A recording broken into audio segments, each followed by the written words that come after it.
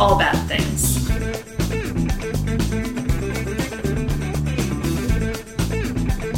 Tragedies, disasters. That's Bad things. trigger warning for everything possible. What? I'm Rachel, And I'm David. and this is All Bad Things. You okay there? Yeah. That just catch you off It guard? did. It usually does. Follow us Insta, Twitter, Facebook at All Bad Things Pod. Email us allbadthingspod@gmail.com. The scripts have been pouring in. Please keep them coming. Yes, thank you very much. Yes, it's been very nice to have a well of scripts to draw from. It's we're recording this on the last day of March, so March Yes. 467th. For how long of a month is that? It's been a long month. It's been a long month. It has. Yep, a little bit. We went to Target today for essentials, and that was probably the highlight of our week. Well, something like that. Yeah. The most interesting thing to happen, aside from taxes and trying to figure out a new tax bill. That's always fun. Aside from my be a pro career mode on NHL 20, I am now the leading scorer on the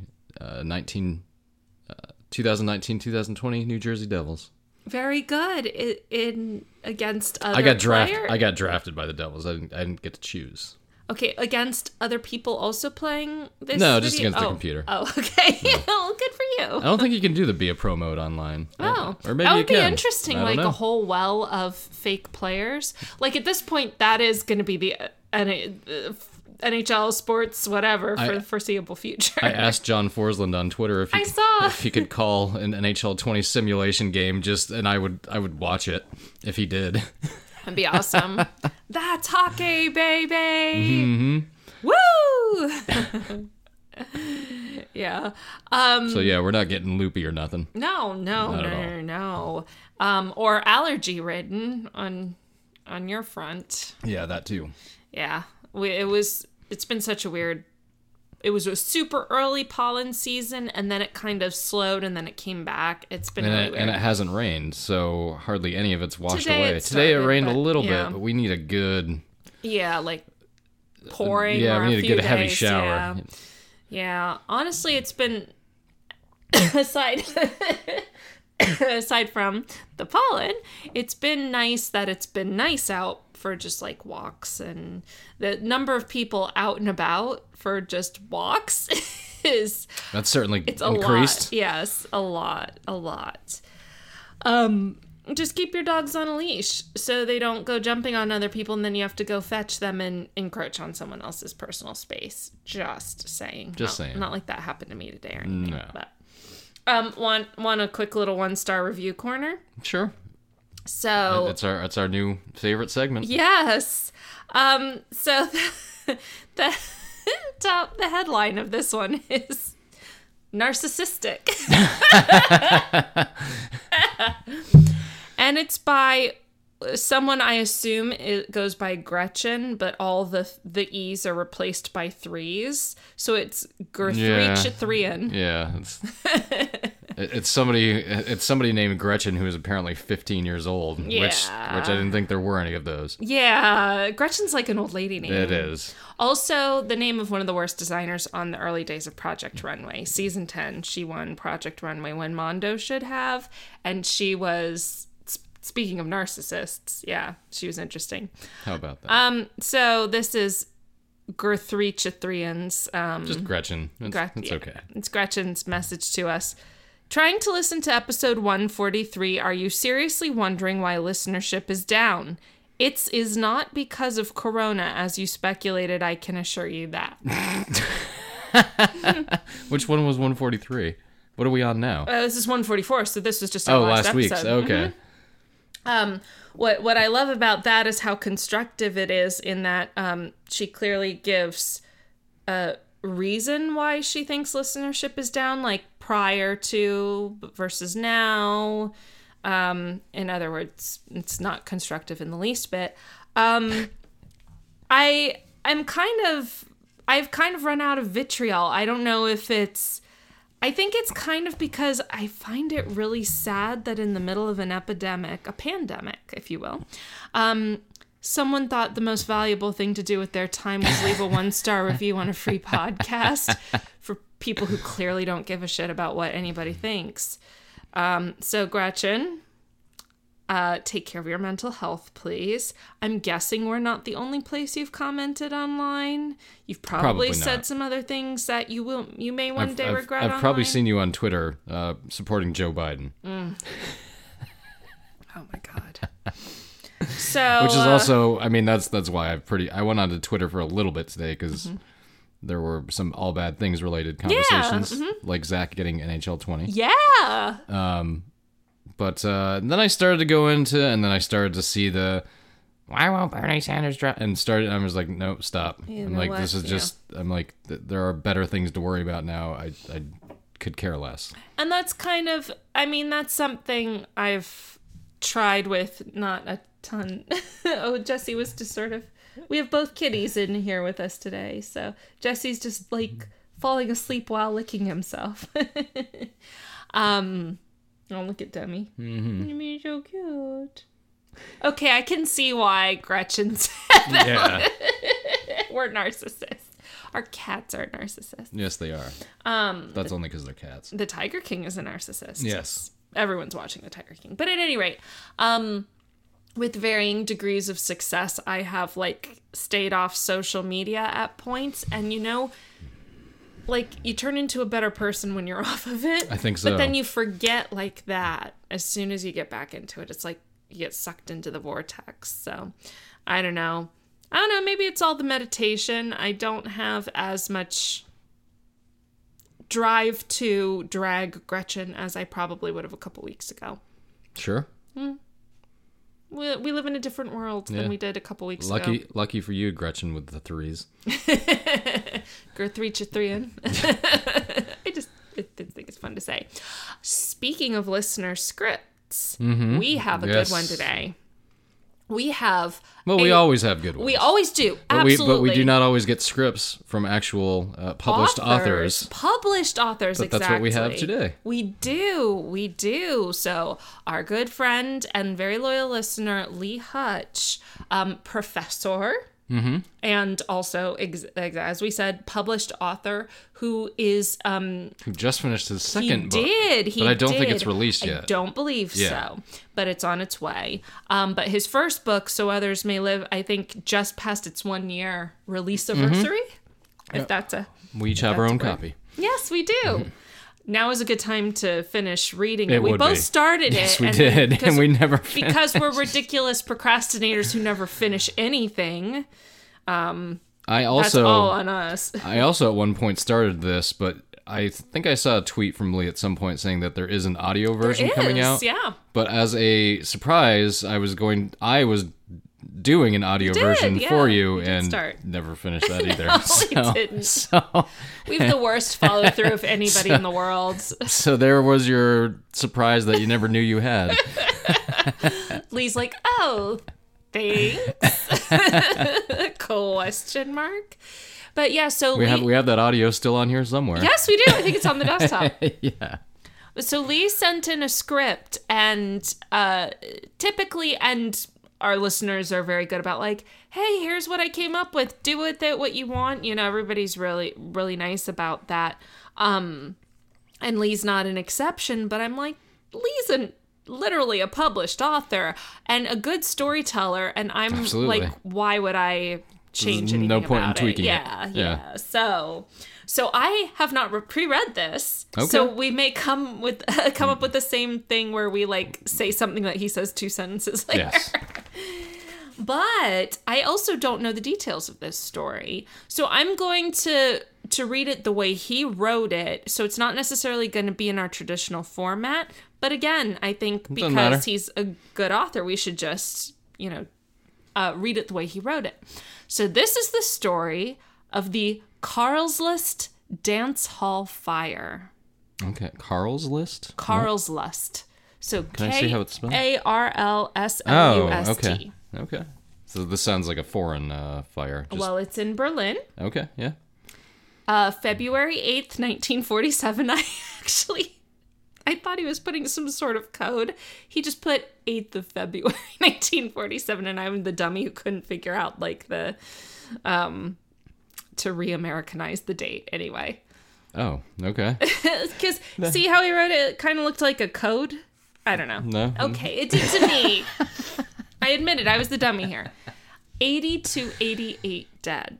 Wow. Yeah. And I love, he even put director's notes. Open with the usual banter and 1-star review corner, of course. Oh, there we go. And let Demetrius say hello to Anastasia if he's willing to cooperate. Oh, he's not willing to cooperate right now. He is sleeping right now. He is sleeping with his tail in front of his eyes, the cutest little way. But Anastasia is his long-distance girlfriend. Yes. She's a very cute cat, a very judgy cat.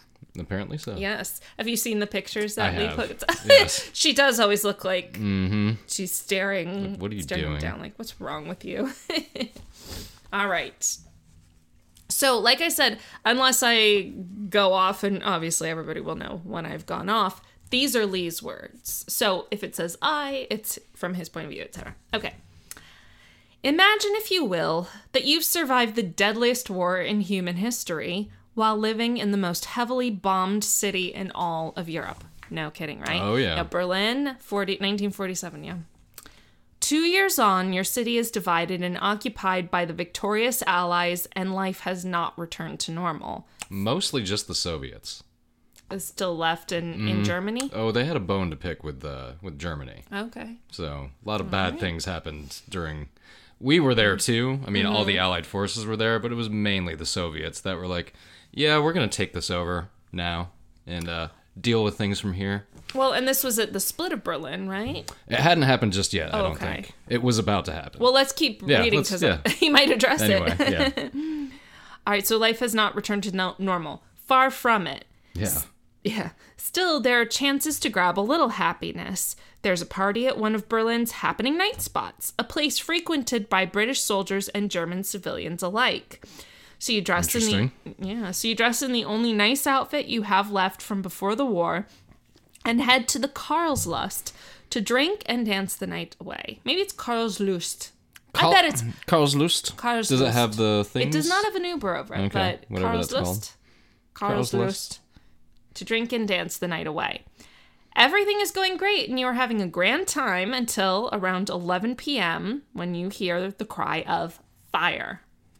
And also remember that Lee is a former firefighter and arson investigator. So this is like a perfect topic for him. And also I'm kind of thinking too, like maybe the reaction time from these people is a little slow because they're just like, we've been through bombings and no kidding. Fucking occupation and like what worse could happen? Fire, whatever, I'll finish my smoke. Yeah, that could maybe I'll get out. It could be. Jesus. Before we dive into the story of the fire, I wanted to mention up front where the genesis of this tale came from and how I learned about it, as there isn't a whole lot of info out there. Ooh, so we're getting like the inside scoop here. Back in my days in graduate school, 2001 to 2003, my historical research focused on the German fire service during World War II. That's fascinating. I was fortunate enough to be able to interview some professional firefighters from the war and a few dozen wartime auxiliary firefighters as well. In fact, on my desk in my office on campus, I have a wartime helmet, gas mask, uniform cap, and equipment belt given to me by one of them who served the citizens of Berlin from 1938 to 1970. Wow. That's awesome. He was at the That's quite a timeline right? in Germany, 38 to 70. A lot of things happened in between that. Yeah, no kidding. He was at the Karlslust fire and mentioned it to me when I interviewed him. I have in the notes I took from the interview a few articles about the fire from German sources and other assorted information about the fire service in Berlin collected during my research. I conducted these interviews in 2003 when my grandfather was still alive. He was in Berlin in 1947 as an intelligence officer assigned to the American headquarters. Ooh. Wow. Lee has led a very fascinating life and had a lot of interactions with very fascinating people. He's like the world's most interesting man. He is. In the All Bad Things universe, right? Anyway. He's our most interesting. He's our most interesting All Bad Things man. Yeah, I constantly feel lazy whenever we're talking about Lee. I know, right? Yeah. Or maybe I'm just lazy. Well, either way. Yeah. I know what you mean, though. I asked him, so his grandfather, if he knew about the fire, and he did. There had never been much interest, historically speaking, in the experiences of wartime firefighting in Germany, unlike their British counterparts. Movies and books were made and written about the heroic deeds of the London Fire Brigade during the Blitz, but when I interviewed German firefighters, I was often the first person to ever ask them about it in a formal setting. As I was a firefighter myself at the time, we talked as professionals, and they opened up to me a bit more than perhaps they would to a real academic. I'm just a bum, remember? Oh, I love this. I'm going to read this verbatim. Shameless self-promotion corner. You go, Lee. If you are interested in a reading about the challenges of fighting fires in the midst of air raids, check out a novel titled So Others May Live by yours truly, Lee Hutch. It's available as an ebook, paperback, hardcover, and audiobook. Nice. Yeah, we have a hard... I'll even, we'll put out the audio that I did. all like 3 sentences of it. No, I did what did I do, a chapter? I think you may have did a chapter. A chapter. Yeah.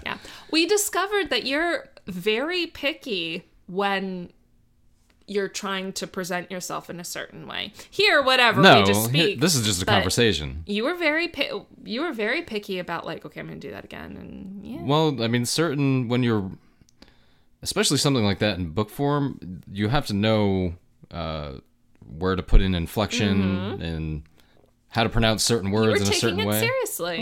Well, it's something I was also trained to do. Yeah. A long time ago. Yes. No, that was... And we have an author's signed copy. We do. Mm-hmm. Because we're special. We are. My guess is any All Bad Things listener who gets a copy can get it signed by me. Yeah. That would be my guess. Absolutely. All right, Geography Corner. Berlin is in the eastern part of Germany and sits astride the Spree River. I didn't know that. There are a few others as well, the Havel and the Dam, and there are assorted lakes in the western and southern parts of the city.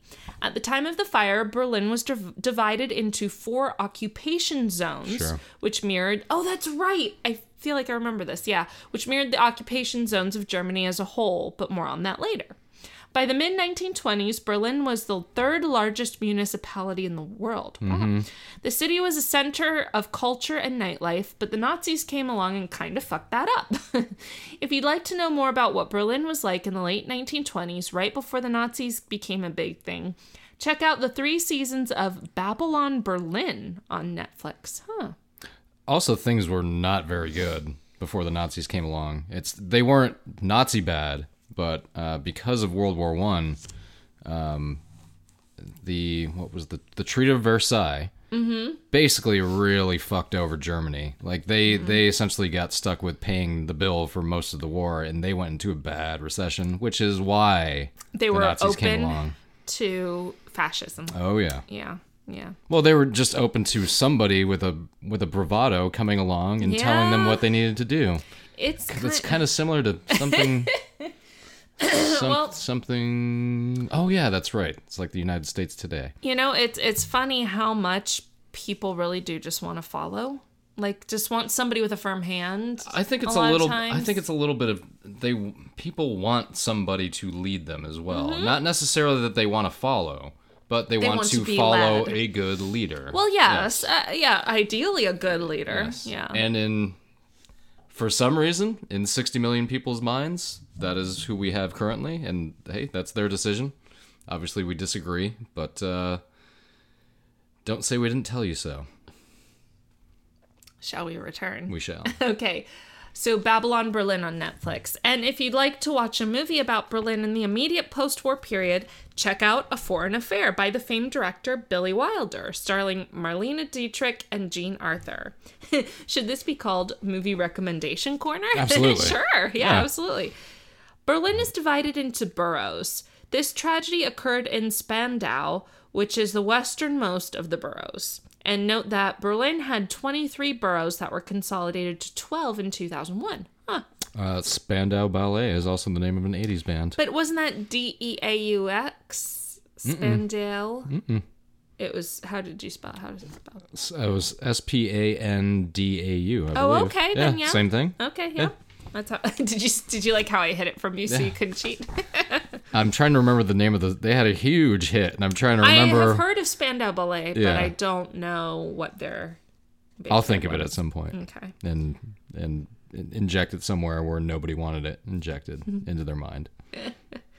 I happen to be quite fond of a redhead from Prenzlauer Berg. I'm pretty sure Lee is talking about his wife here.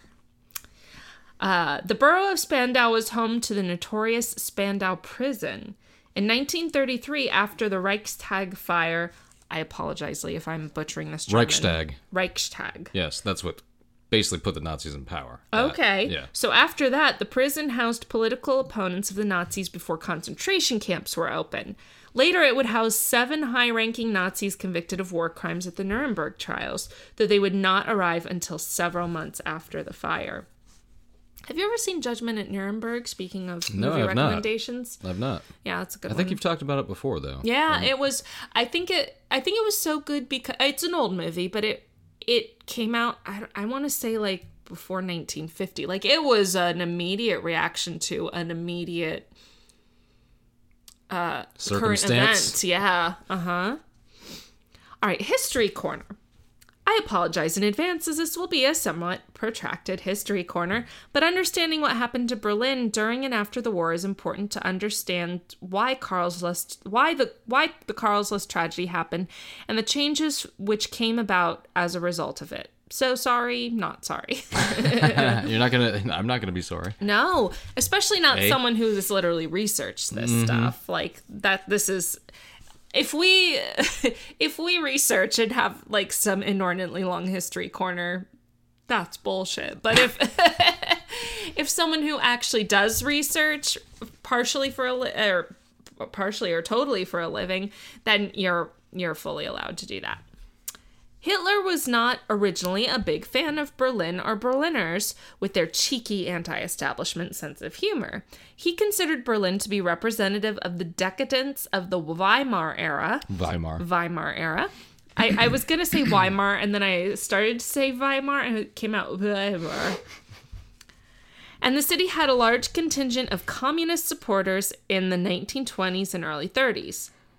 Wedding, oh, thank you, Lee. He literally put in pronounced vetting. Thank you, because it's spelled wedding. Sure. Wedding, a densely packed working class neighborhood, was known as Red Wedding, for example, and not the Red Wedding of Game of Thrones. Do you like my little? Yes, very nice. For example, due to its militant communist following, they had a catchy marching tune called Roter Wedding, but I digress. Well, we need Lee to make a recording of himself singing Roter Wedding. When the Nazis removed the lime trees along the famous Unter den Linden, that was okay. Sure. Right? Judges. Okay. Yeah, okay. Berliners were outraged. According to an old legend, as long as there were lime trees, there would be a Berlin. This led citizens to say, now the lime trees are gone, and soon Berlin will be too. Public sentiment forced Hitler to import lime saplings from the United States and replace the trees, some of them 250 years old, which he had ordered removed. But the saplings, along with the metal poles to brace them, made the trees look like lanterns, leading to Berliners to refer to the famous boulevard as Unter der Lantern. Oh, okay. Or Latern. That's so funny that, even someone like Hitler could get intimidated and, okay, I'll give you your damn lime trees back. Or why you'd get rid of him in the first place. Well, because he's a fuckwad. Well, he's getting rid of them because they're a symbol. Mm-hmm. And then people are like, what the fuck are you doing? Motherfucker, what the fuck? Motherfucker, what the fuck? Yeah. That's exactly right. And I bet it looked pretty cool. I'd like to see pictures of what it... Great. Yeah. Unlike World War I, where cheering crowds waved and gave flowers to soldiers departing the front, Berlin greeted the announcement that Germany had invaded Poland with a sense of shock and dismay. Though the first air raids on the capital were in 1940, heavy raids did not start until 1943. By the war's end, the city had endured nearly 400 air raids, killing around 30,000 civilians and leaving hundreds of thousands homeless. Large parts of the city center were rubble long before the Red Army arrived. The single most destructive raid of the war happened on the night of November 22nd to 23rd, 1943, as part of the RAF's, that's Royal Air Force, British, Battle of Berlin. The Tiergarten, Charlottenburg, and Spandau were hardest hit during the raid. The famous Berlin Zoo received heavy damage. Some animals escaped and others were burned alive in their cages. Of course, here I am like going, over the animals and not the 30,000 people dead. I get it. Vegans are weird. Over 175,000 people were left homeless and around 2,000 or so were killed. I'm kind of surprised that's all it was. This is the What?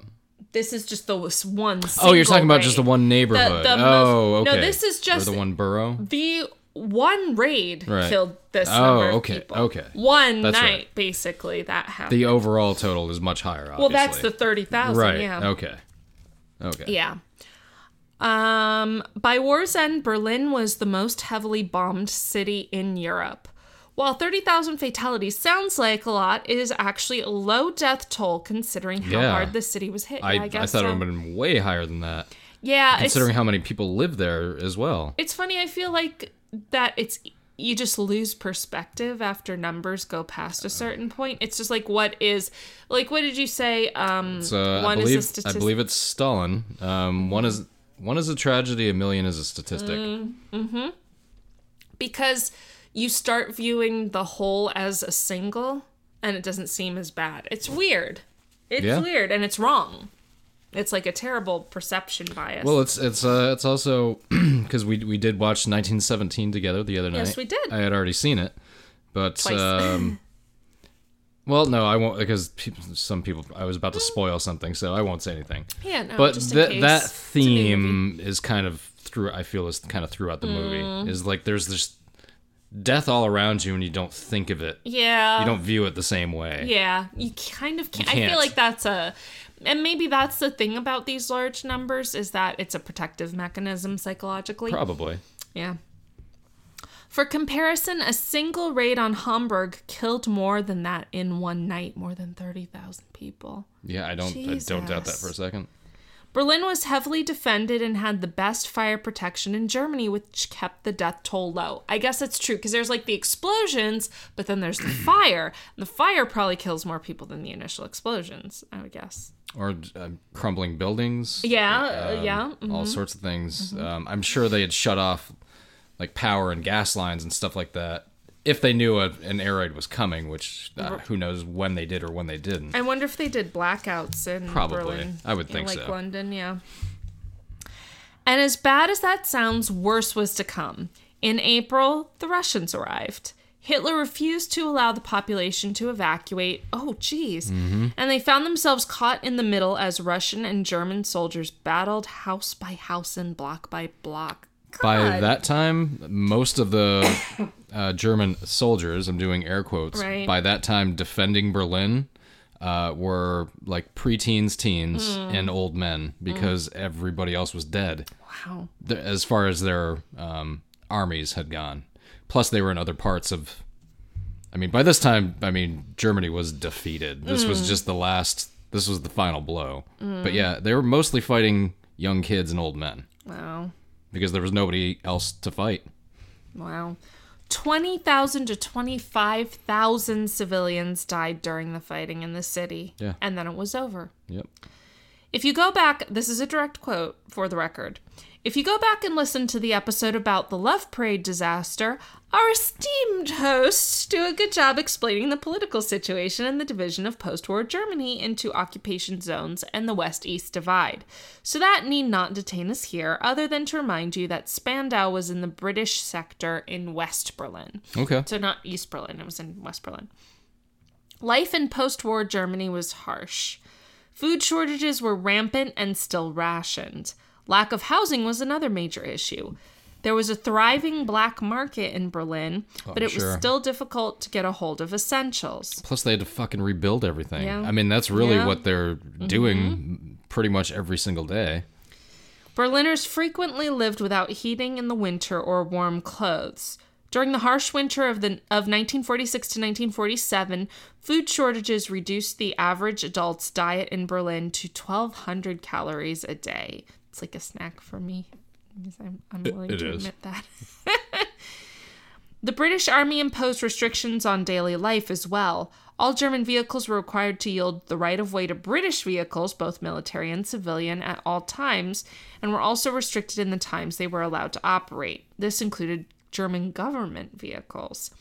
I think I'm starting to understand a little bit why there's an American perception of certain people in certain nations, like say Russia or Germany or whatever, as being harsh or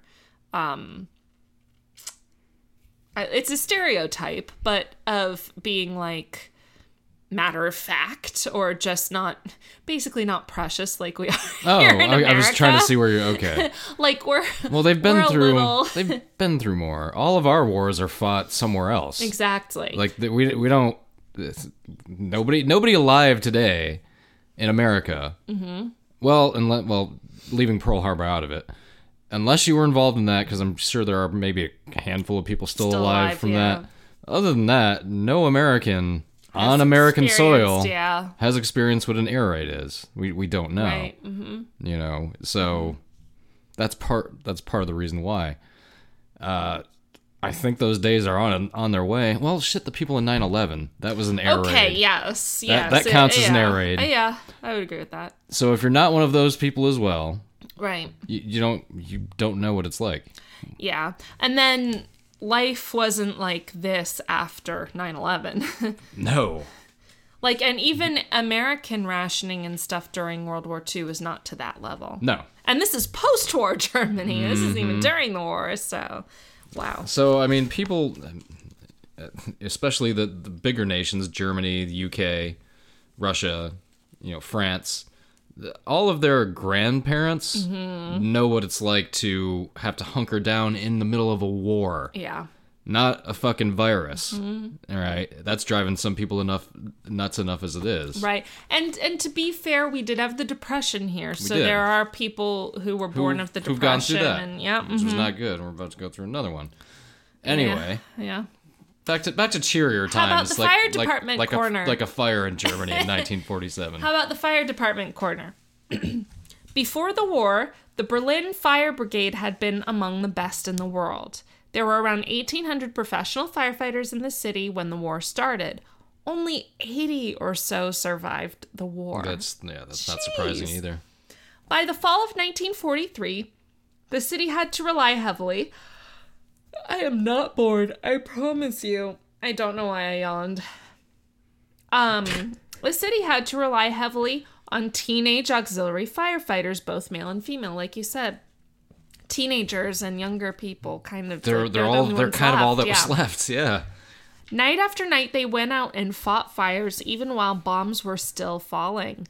24 Berlin firefighters died during the last 2 weeks of the war. Even while fighting raged up and down the streets of the city, the firefighters still responded to calls for help, often getting caught in the middle of firefights or artillery strikes. The general in charge of the fire brigade was shot by the Nazis when he finally ordered the remaining vehicles and firefighters to leave the city, though a few dozen firefighters remained until the bitter end.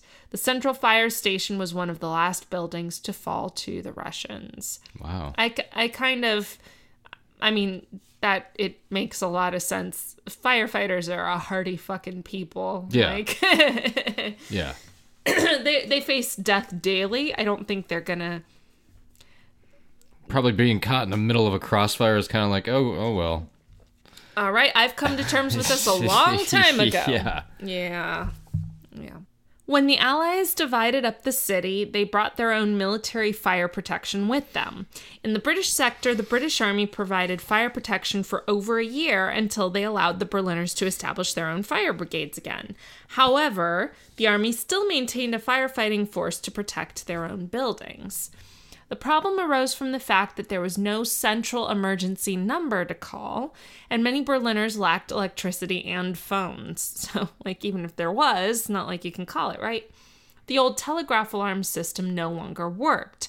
The restrictions on non-military vehicles meant that Berlin fire trucks had to pull over and stop anytime a military vehicle approached them from either direction, even if the truck was on call. That's some bullshit right there. Yeah. That is some bullshit. That's just fucking with people. That's still, can I say, I think it was because of my grandfather, who was a firefighter, retired as a chief in Dade County back in the day. I learned from a young age, you do whatever the fuck you gotta do to get out of a fire rescue truck's way. Period. I don't care if you didn't want to turn there to get out of their fucking way. It was that dire, and it still drives me up the wall when people won't pull over. You should be charged with negligent homicide for what you're doing right now. I get enraged. That's a bit much, but I understand. You were supposed to say something there while I was drinking.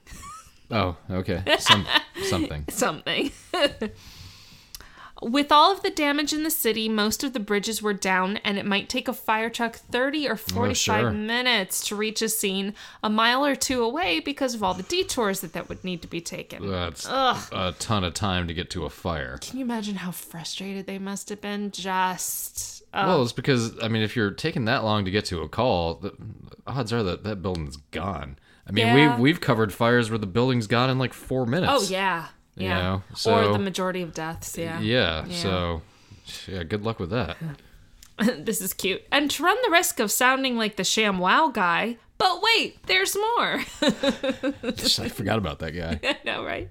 Didn't he die? No, that was the other guy. Which other guy? The ShamWow guy was the younger dude. The older, Billy Mays, he's the guy that died. Oh, he wasn't the ShamWow guy? I don't think so. I feel like it was. He might have been. Maybe we'll run a ShamWow corner next week. Anyway, he's dead. It was a brutal winter in Berlin with temperatures hovering around 0 degrees Fahrenheit or -17 Celsius. Sounds like a good old Messina, New York winter. Ugh. They have so much in common with Berlin. Yes. Except for the hot nightlife. We had plenty of, back in the day, I guess there was, but there was plenty of people of European descent. Sure. Where I grew up. Sure. Did Messina have any hot night spots? Yeah, they did back in the day. Yeah? Yeah. Like nightclubs or more like bars and stuff? I think more like a, small town nightclub. Oh, okay, that's cute. My parents used to go out boozing on the weekend. Yeah. That's fun. The German firefighters in Berlin operated out of unheated stations, which meant that if they received a call for help, they often had to warm up the motor oil before they could start the engine. Sure. Ugh. Yeah. And these are 1945, 46, 47 fire trucks, too. And they're not brand new either. No. This is, it's probably just a truck that they have hoses on. Yeah. So, yeah. These issues would become painfully apparent on the night of the fire. Yeah, we can see where this is going. And now we reach the fire. Unfortunately, I'm Irish, and so I don't know how to make a long story short, but we finally got into the fire part. Well, Lee, we are not Irish. I'm not Irish. And we just we have the same problem. Talk a lot, so that's our problem. Although my descent is German, so maybe. Yeah, likewise. Yes. My last name is German. There's a beer named after my last name. Well, not me personally, but yeah, and you had way more interesting things to say than we ever have, Lee, so very well much done. So. The Karlslust was a prominent entertainment venue in Berlin dating back to before the war. It was owned by Herr Lobel. I know Herr means Mr. So okay. Herr. I feel like Herr Lobel. Yeah, whatever. And thus it was sometimes sometimes I can't speak English or any other language. And thus it was sometimes referred to as Lobel's Restaurant. It consisted of a 2-story main building which had a large open dance floor known as the Great Hall. The main building was flanked by 2 smaller buildings, one of which contained another dance floor called the Small Hall. That's cute. And nightclubs back in the day were like swanky. They weren't like nightclubs. They were like big band, boozy, swanky. No, techno hadn't been invented yet. No. I know that. Although it was like Europeans that basically came up with techno, so that's right. So maybe there was if we heard like 1940s like band music, we could like I can hear. Oh, I heard a. I can hear some techno in there. I heard it. Now I heard an. Yeah. Oh, did you hear that? Yeah, I mean when I was when I was a young lad. When you were of clubbing age. When I was not of legal clubbing age, but I went anyway. That's when raves and techno were first really huge, like in the mid to late 90s. And it was annoying. Did you ever do Molly? Yeah, a couple times. Yeah? Yeah. I didn't really like it. Okay. I liked acid better. I don't know why I asked you your drug preference on our podcast. Acid and shrooms are definitely better than ecstasy. They're slightly more natural now? Acid is not. Acid is literally manufactured. Okay. It's chemicals. Okay. Shrooms have psilocybin in it. Psilocybin is well, shrooms are naturally occurring. They correct? Mm-hmm. Okay. There are parts of ecstasy that are natural as well. Well, I mean, ultimately, all of chemistry is quote natural. It's hard to. Yeah. Okay, let's. And that was all bad drug corner. That was all bad too. They are all bad drugs, just for the If anybody record. was wondering where MDMA stood on my list of drugs, it's pretty low. Oh boy. Acid is better. The building had been used to house prisoners of war during World War II. Ooh. And so many of the windows were either barred or bricked over. Oh, sure. An old POW. Yeah. Oh, God. There were 4 exits designated as emergency exits, but they were not marked. And they also, so they're super helpful that way. And they also I can't see how that's going to be a problem at all. Oh my God. They also did not lead directly outside, but rather to common rooms with doors that led outside. So it's like a little maze. Ugh. Per the fire codes, emergency exits must lead directly outside. Yeah. But at this time, the police in Berlin were in charge of doing occupancy inspections, not the fire brigade. In fact, the building had only recently reopened, and the police did not bother to notify the fire brigade that it was now going to be used as an entertainment venue again. Something you might want to hey just guys, mention. Like, by the way, this POW camp, it's going to turn into a dance into a hall nightclub. now. We tried to get rid of the stench, but it's still in there, but people just want to dance anyway. And they're just going to smoke cigarettes and get drunk anyway, so they won't even notice. Oh my God. Given how cold it was outside, Herr Lobel used 4 iron stoves, indoors, mind, to heat the rooms, but brought in an extra one on the night of February 8th and placed it in the Great Hall. He surrounded it... I wonder where this is going. Here, it gets better. Mm-hmm. He surrounded it with wooden chairs to keep anyone from bumping into it, but the chimney atop the stove was perilously close to the false plywood ceiling. Plywood decorated with flammable materials. I'm sure you can see where this is going. Smoke coming out of this thing, like in the middle of a room? That's kind of what it sounds like. Well, no, if there was a... he said he dragged it in. Yeah. Just for that It doesn't sound like the chimney went all the way out of the roof and into the... The chimney was perilous. Yeah, no, you're right. It sounds like they're pumping carbon dioxide into this. It's like, have you ever seen early footage of the earliest subway systems? I don't think so specifically. Coal-powered trains running through there. Ooh. It was yes. The subway tunnels were just all like smoke-filled. Yes. Jeez. Wow. Yeah. And people were okay with it? I guess they thought it was normal to... Technology. I guess stuff. I guess they thought it was normal to just die of carbon dioxide poisoning on a daily basis. I mean, this is also a time where, there was lead and paint. Well, there aren't, fair enough. There aren't strong building codes as far as people were, That's been a suggestion, by the way, lead and paint. I'm sure. Because talk about a fucking large-scale disaster. All right. That night, the Karlslist was holding the first costume ball since the war ended. It was the start of carnival season, and people were in as festive a mood as the conditions in the city allowed. And sometimes when things are really shitty, that's when people really want to let loose the most. Oh, of course. So. I'm very curious if anybody dressed up as a Nazi soldier. Too soon. Soon. I'm thinking of it as like a symbol of defiance, like fuck you, like a caricature. Yeah, maybe. I don't know why I'm thinking that, but I don't know. It's weird that your mind went there. Well, it's costume party.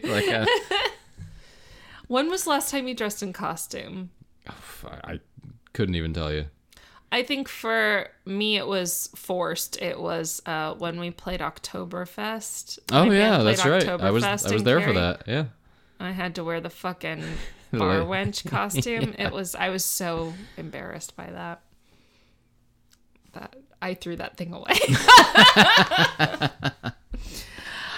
The ball was hosted by one of the local Spandau youth sports clubs, and many of the attendees were teenagers.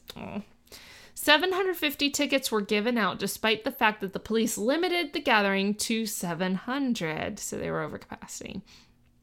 And well over 1,000 people are thought to have been in actual attendance that night. Jeez. Including the local police captain and British military personnel, who were clearly on their night off.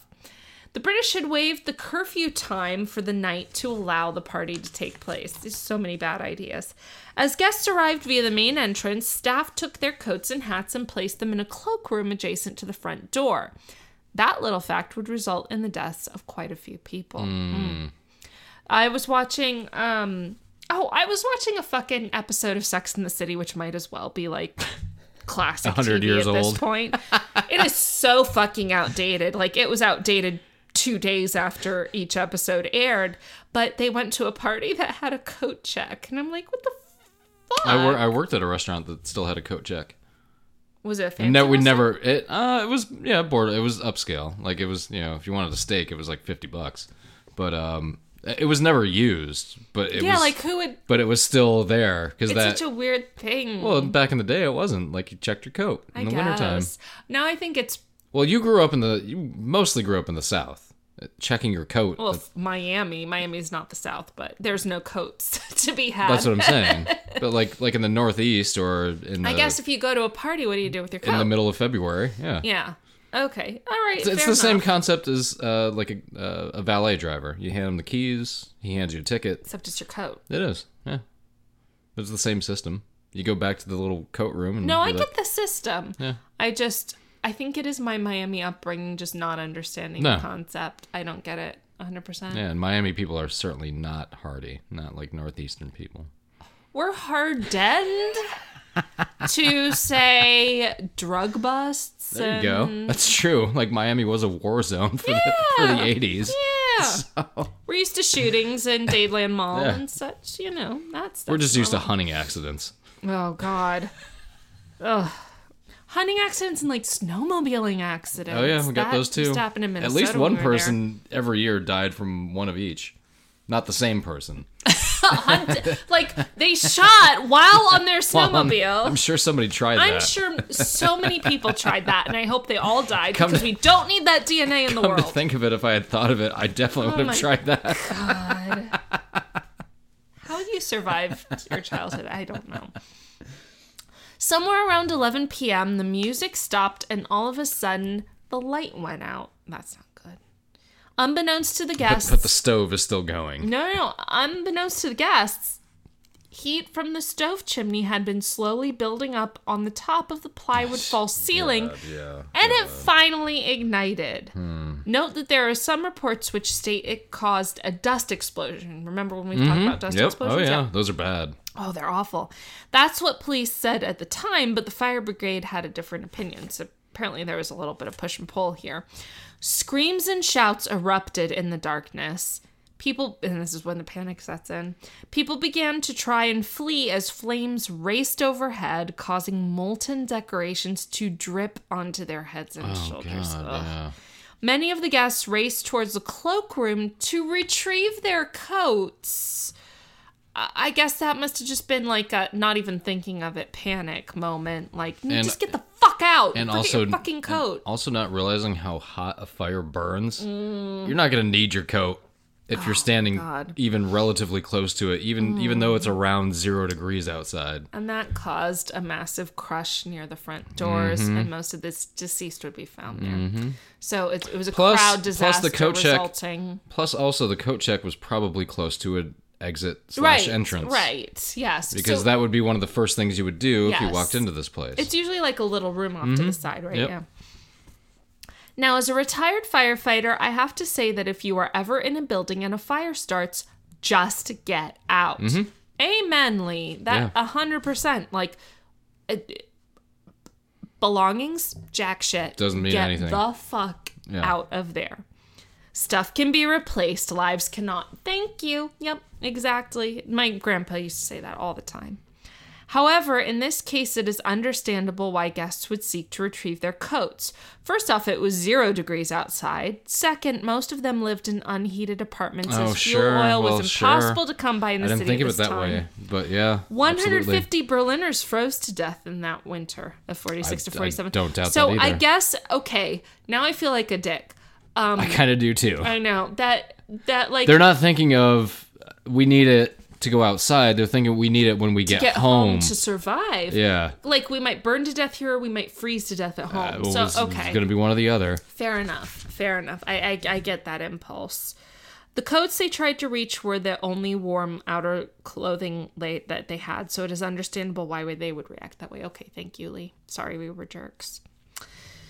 Some patrons managed to find their way out through the poorly marked emergency exits. I can't even imagine what 1947 Berlin exit signs looked like. Including the police captain who escaped with his family. Jeez. The owner, Herr Lobel, made it out, but then returned to his upstairs apartment to retrieve his cash box, only to be overcome with smoke and killed. Money is evil, people. And your love of it is even worse. Well, you also have to put into context this time that that's probably all this guy has. And he's literally just thinking, I'm sure that's what he's thinking. That's all I have. That's all the money I have. And I need to get it. And I know. You're correct. And because again, either way, if he gets caught in the fire or if he decides to just lose all of his money, he's dying either way, in a sense, you know. The people of Berlin sure were in a damned if you do, damned if you don't situation. You're not wrong on that, yeah. Some patrons managed to find their... Oh, wait, I already said that. Dazed patrons, many of them horribly burned, stumbled around outside as steam rose from their bodies. Ugh. Some tried to smash through bricked-up windows, to reach the people they heard screaming inside. Well, actually, that's very noble. People are actually trying to smash through brick to help people. That's extremely noble. To them, it must have seemed like an eternity before help arrived, and probably was pretty close to it. I'm guessing we're going to get into that next. I'm thinking it probably just brought them right back to the war. Blitz. Well, can you imagine thinking, I fucking made it through the blitzes and I'm gonna die in a fucking nightclub? Yeah, when I'm wanting to go out and have a good time. Just kind of relax just for a night. Once.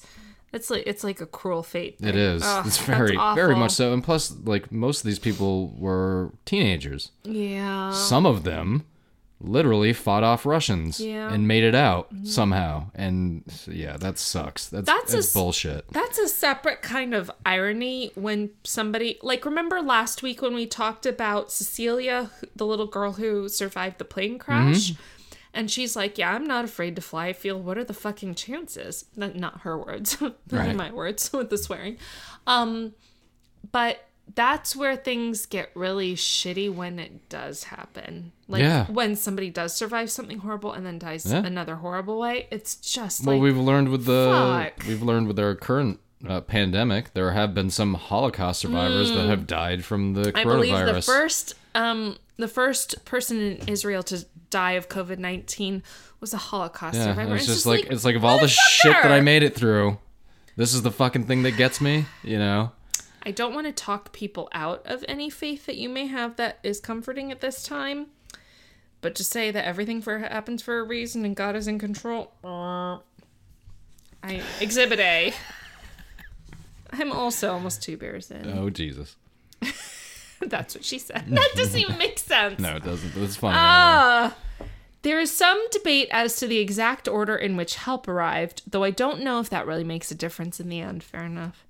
Wikipedia states that the first engines to arrive were crewed by the British Army, and they reached the scene 15 minutes after the fire started, and it took about a further 30 minutes for the Berlin Fire Brigade to respond. However, in a 2015 article published in...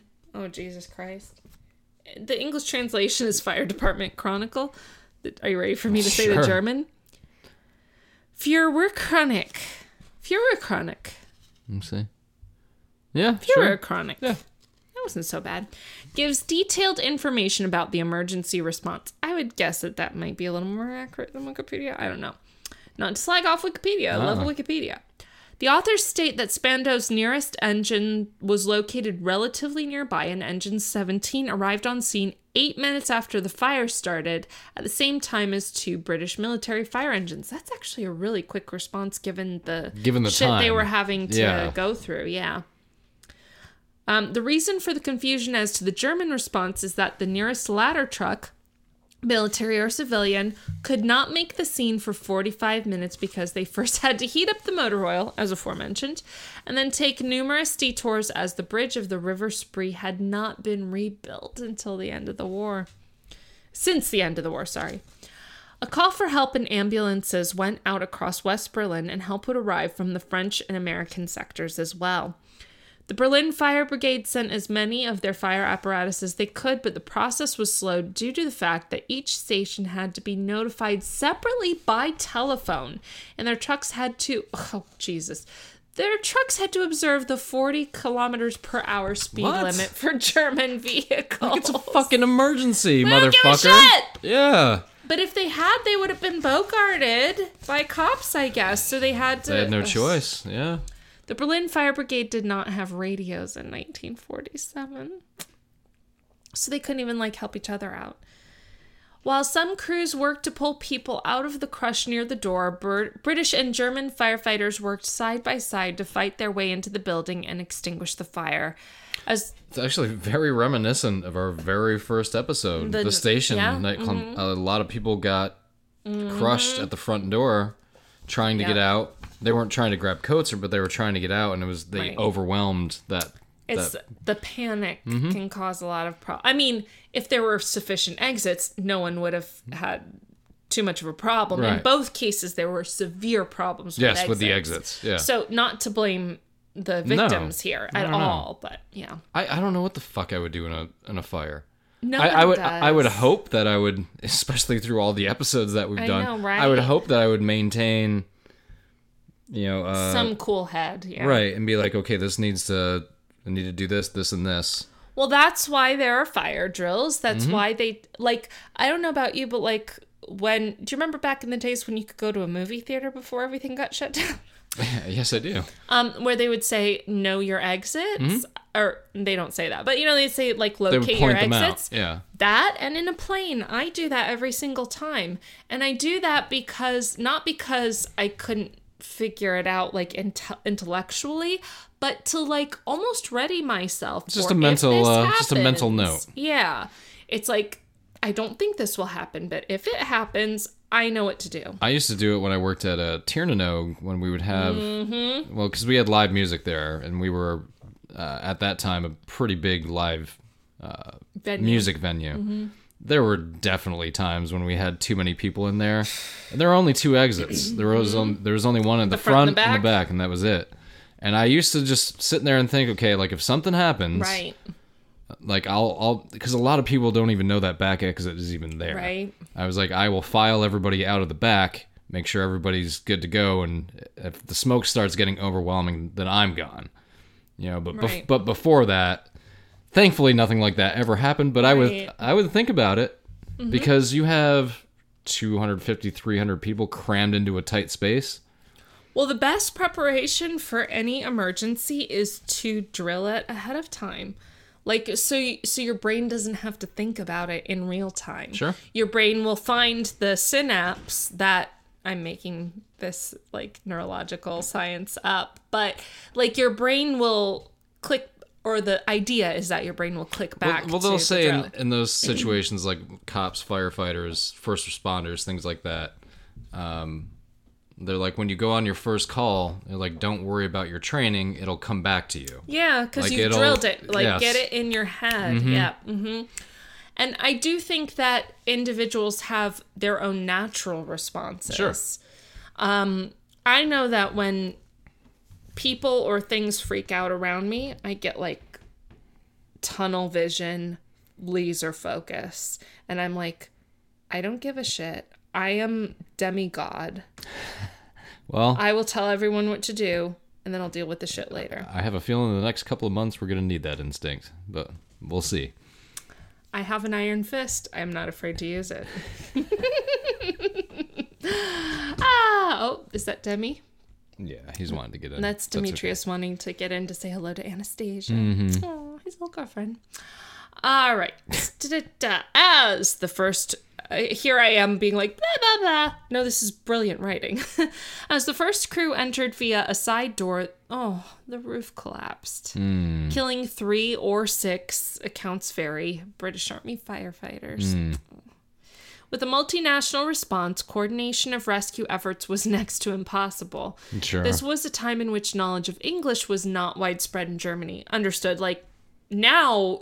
in Europe, you can pretty much get around with knowing only English. A lot of people know English in Europe, but it's one of the 5 languages they speak. But that's modern Europe, not 1947. Well, I mean, and also Germany was very isolated. Well, no, anti-American. Oh, well, yeah. Mm-hmm. So they're not teaching their kids English necessarily. Yeah. To the south of Spandau, in Zellendorf, in the American sector, a U.S. Army intelligence officer had just gotten back to his room. I wonder if this is his grandpa. It was his grandpa, right? Who was an American intelligence officer. Mm-hmm. Yeah. I don't know why you're whispering either. A U.S. Army intelligence officer had just gotten back to his room from a meeting when he heard a cacophony of sirens outside. The phone in his room rang, and he was ordered to take a jeep, grab some medical supplies, and drive to the British sector to help. He was a German linguist, so I can only surmise that they thought he might be of use as a translator. Sure. Makes perfect sense. He told me when we spoke of this night... Oh, maybe it's not his grandpa. Maybe it was Stop whispering. Sorry, Lee. It's my new AMSR podcast. Never mind. He told me when we spoke of this night that it was the worst thing he'd seen in his life. Oh, keep in mind that he was actually an infantry officer from 1943 to 1945 and had seen heavy combat in Western Europe, and this was the worst thing he said. Jesus. Oh. He said he could never forget the screams of people who had made it outside and had loved ones still inside. That, getting separated from the people you're... Oh, I don't even want to think, but God. To the east of Spandau and Charlottenburg, a Berlin firefighter had just fallen asleep when the phone rang, calling them into action. His engine arrived a few minutes after the roof collapsed. Firefighters sprayed water back and forth over the front facade of the building to try and cool them down to give a chance to those trapped under the rubble. But as this particular firefighter had worked in Berlin during the war and seen plenty of fires and collapses, he didn't hold out much hope for people trapped beneath the rubble. He told me that, to him, this incident was worse than working during major air raids during the war. Jesus. I pressed him as to why, and he said it was because there wasn't anyone to be angry at. Sure. That makes so much sense. There wasn't a motive. Yeah. Yeah. This wasn't an incendiary dropped from a bomber. It was just a fire. He further said that the tragic fact is that those killed that night had all survived the war and the immediate aftermath. This was supposed to be a celebration of Berlin turning a corner, and hopefully life would be back to normal soon. It wasn't, of course, but that was the hope.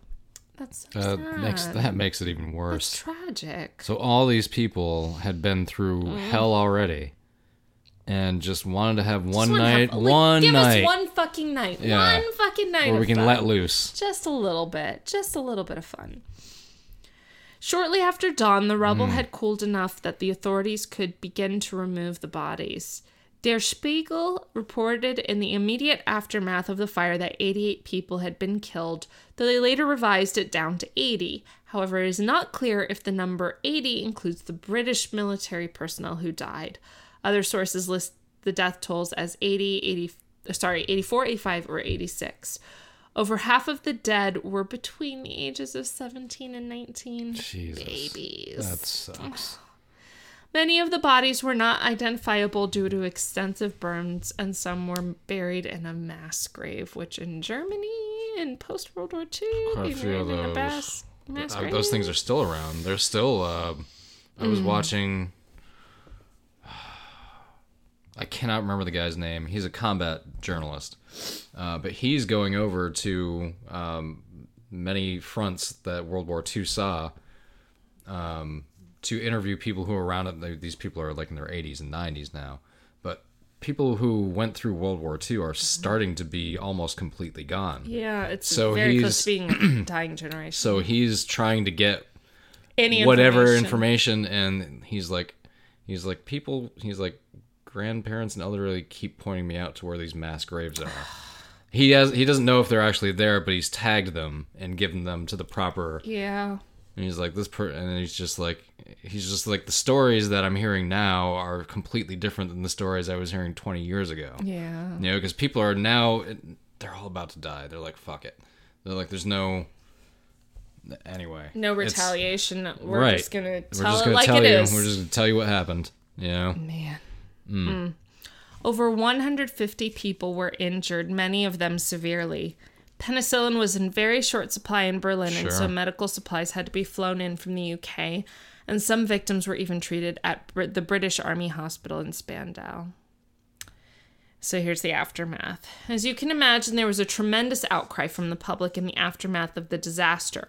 Why were the police performing safety inspections instead of the fire brigade? Why were German emergency services prohibited from operating in the manner needed, demanded even by the public? And what of the survivors who lost ration coupons or coats that night? Oh, jeez, yeah. What was to be done? That too. You know what I think we should do? Let's add an amendment to the tax code where, based on your adjusted gross income from 2019 or 2018, if that's not available, that you get $1,200 per individual. Is not available. Yeah. Well, okay. I'm just making a joke, you see. Oh, okay. In that I'm saying, like, okay, how do you help the people who just had an immediate loss? I'm joking as to how America just dealt with. Oh, okay. I thought you were being serious. No. Oh, okay. I'm fucking pointing out how bizarre we are. Give them something a year from now. God. That's not going to do dick by the time they get it. Guys, for what it's worth, we are not getting a UBI. We are not getting an economic stimulus. This is a tax credit advance. Yeah. No, what we're getting is what we got in 08-09, and corporations are going to tighten their grip even further after that. I don't mean to sound like a party pooper, even though we're talking about a fire in Berlin that killed 80 plus people. 80 to 88. But that's what just happened. That's what this $2 trillion stimulus is. It's a fucking blowjob to corporations. Every party has a pooper. That's why we invited you, Congress. Yeah. All right. It is often a tragedy when sorry.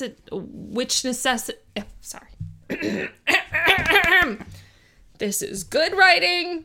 Damn it. It deserves to be read correctly.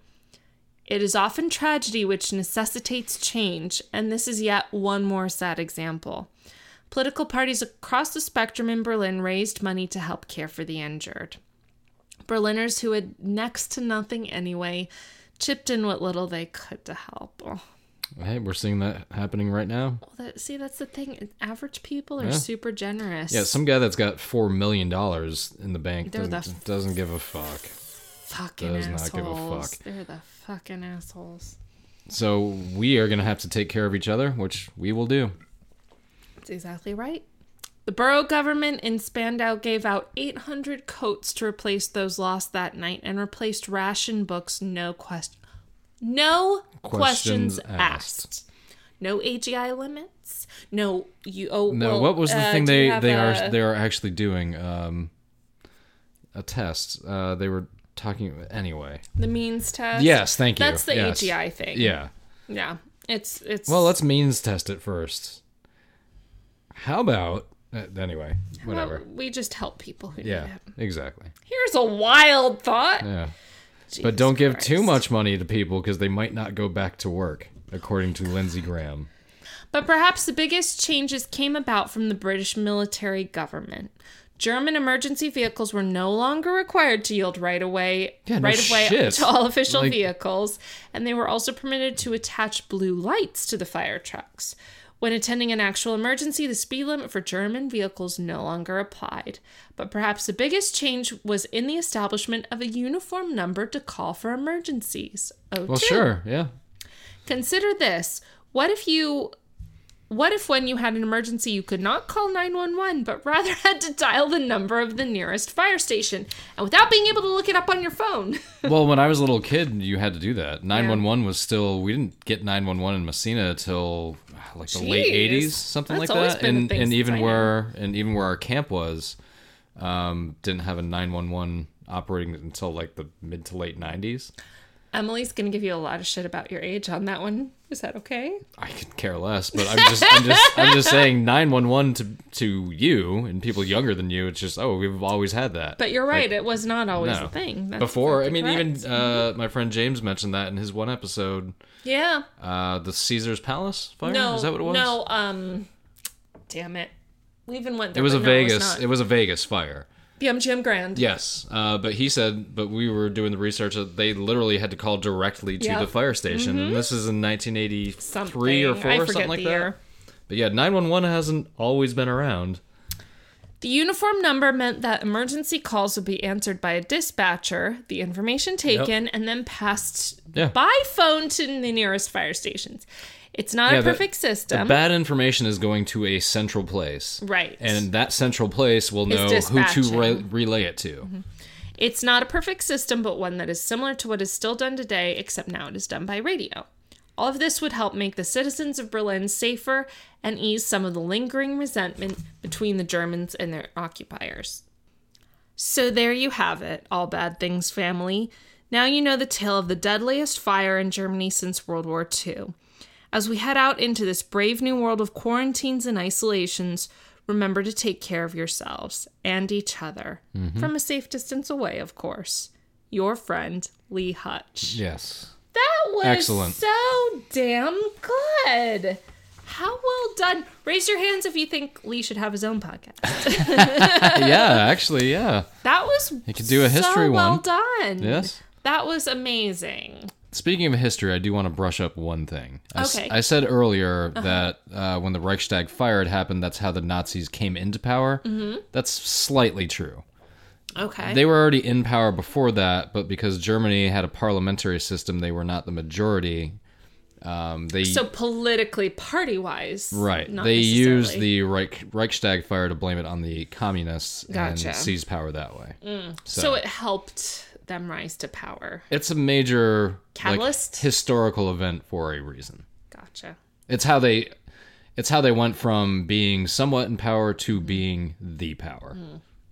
So, you know what I think we might need to do after, I mean, it is going to be a while. Like, we're talking probably a year and a half, 2 years before things are starting to really get back to normal. I mean, not even economically speaking, but like... Economically speaking, we're fucked. Like, well, for a bit. Yeah. Yes.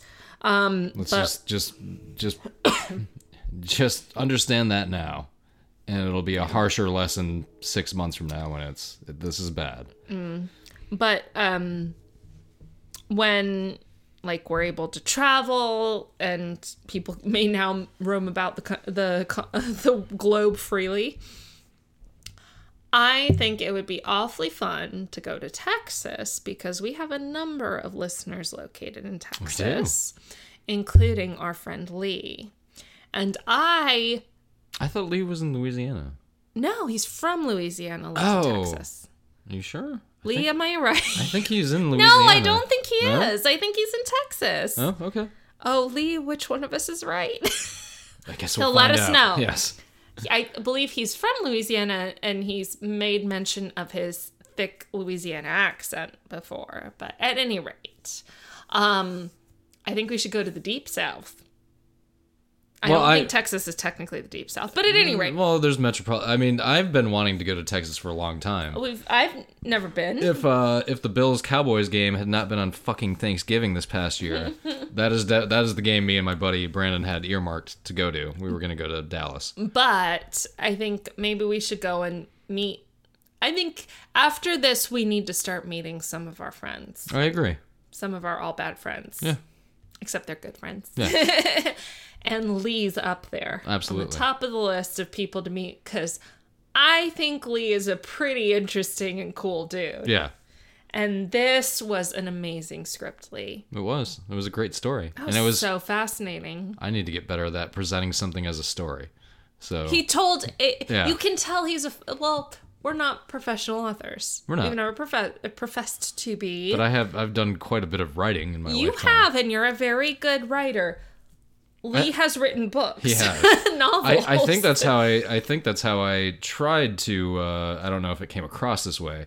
I think that's how I tried to piece the Miracle on Ice episode together as more of a story than Yes, absolutely. This is not to discount Again, I don't think I succeeded, but anyway. No, this is not to discount your or anybody else's I'm not an work. offer. I'm not an offer. I'm not an offer. Professionally. I'm a professional offer. I'm not that either. We're deteriorating so poorly right now. But that was you can tell that was written by somebody who does this for a living. Yes, and or actually does it on the side. Right, that's his side job is his novels that he pours hours and hours and hours and hours and countless hours into. That's the thing, is you can tell when somebody has worked incredibly hard at something. Lee has obviously worked incredibly hard at telling a good story, and he does a damn good job of it. Yes, he does. So once again, make sure to buy, if you have not already, So Others May Live. There you go, there's the first page.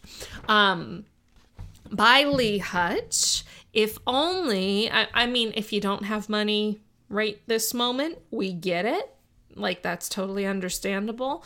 If you do, if you're in an industry that, I mean, like, is not horribly hurting as a result of what's going on right now, and you've got a few bucks to throw at something, buy Lee's book. You can buy it like a physical copy, or you can buy an ebook, or even an audiobook. So please do support our friend Lee. But maybe one day we'll put out my audio from the first chapter, and you can just have the first chapter it out unedited. for free. You got a little frustrated there a couple times. Well, yeah. I get serious about certain things have to be a certain way. That's right. Well, you were really trying because you knew it was a good work and a good authorial work. That's literary. That's what to say. I thought you were trying to say authoritarian, maybe. No. It's definitely not that either. A good literary work. So. And do remember our all bad friends. If you need anything from us, if you need food, clothing, whatever you need, if you need, we are here. Reach out to us.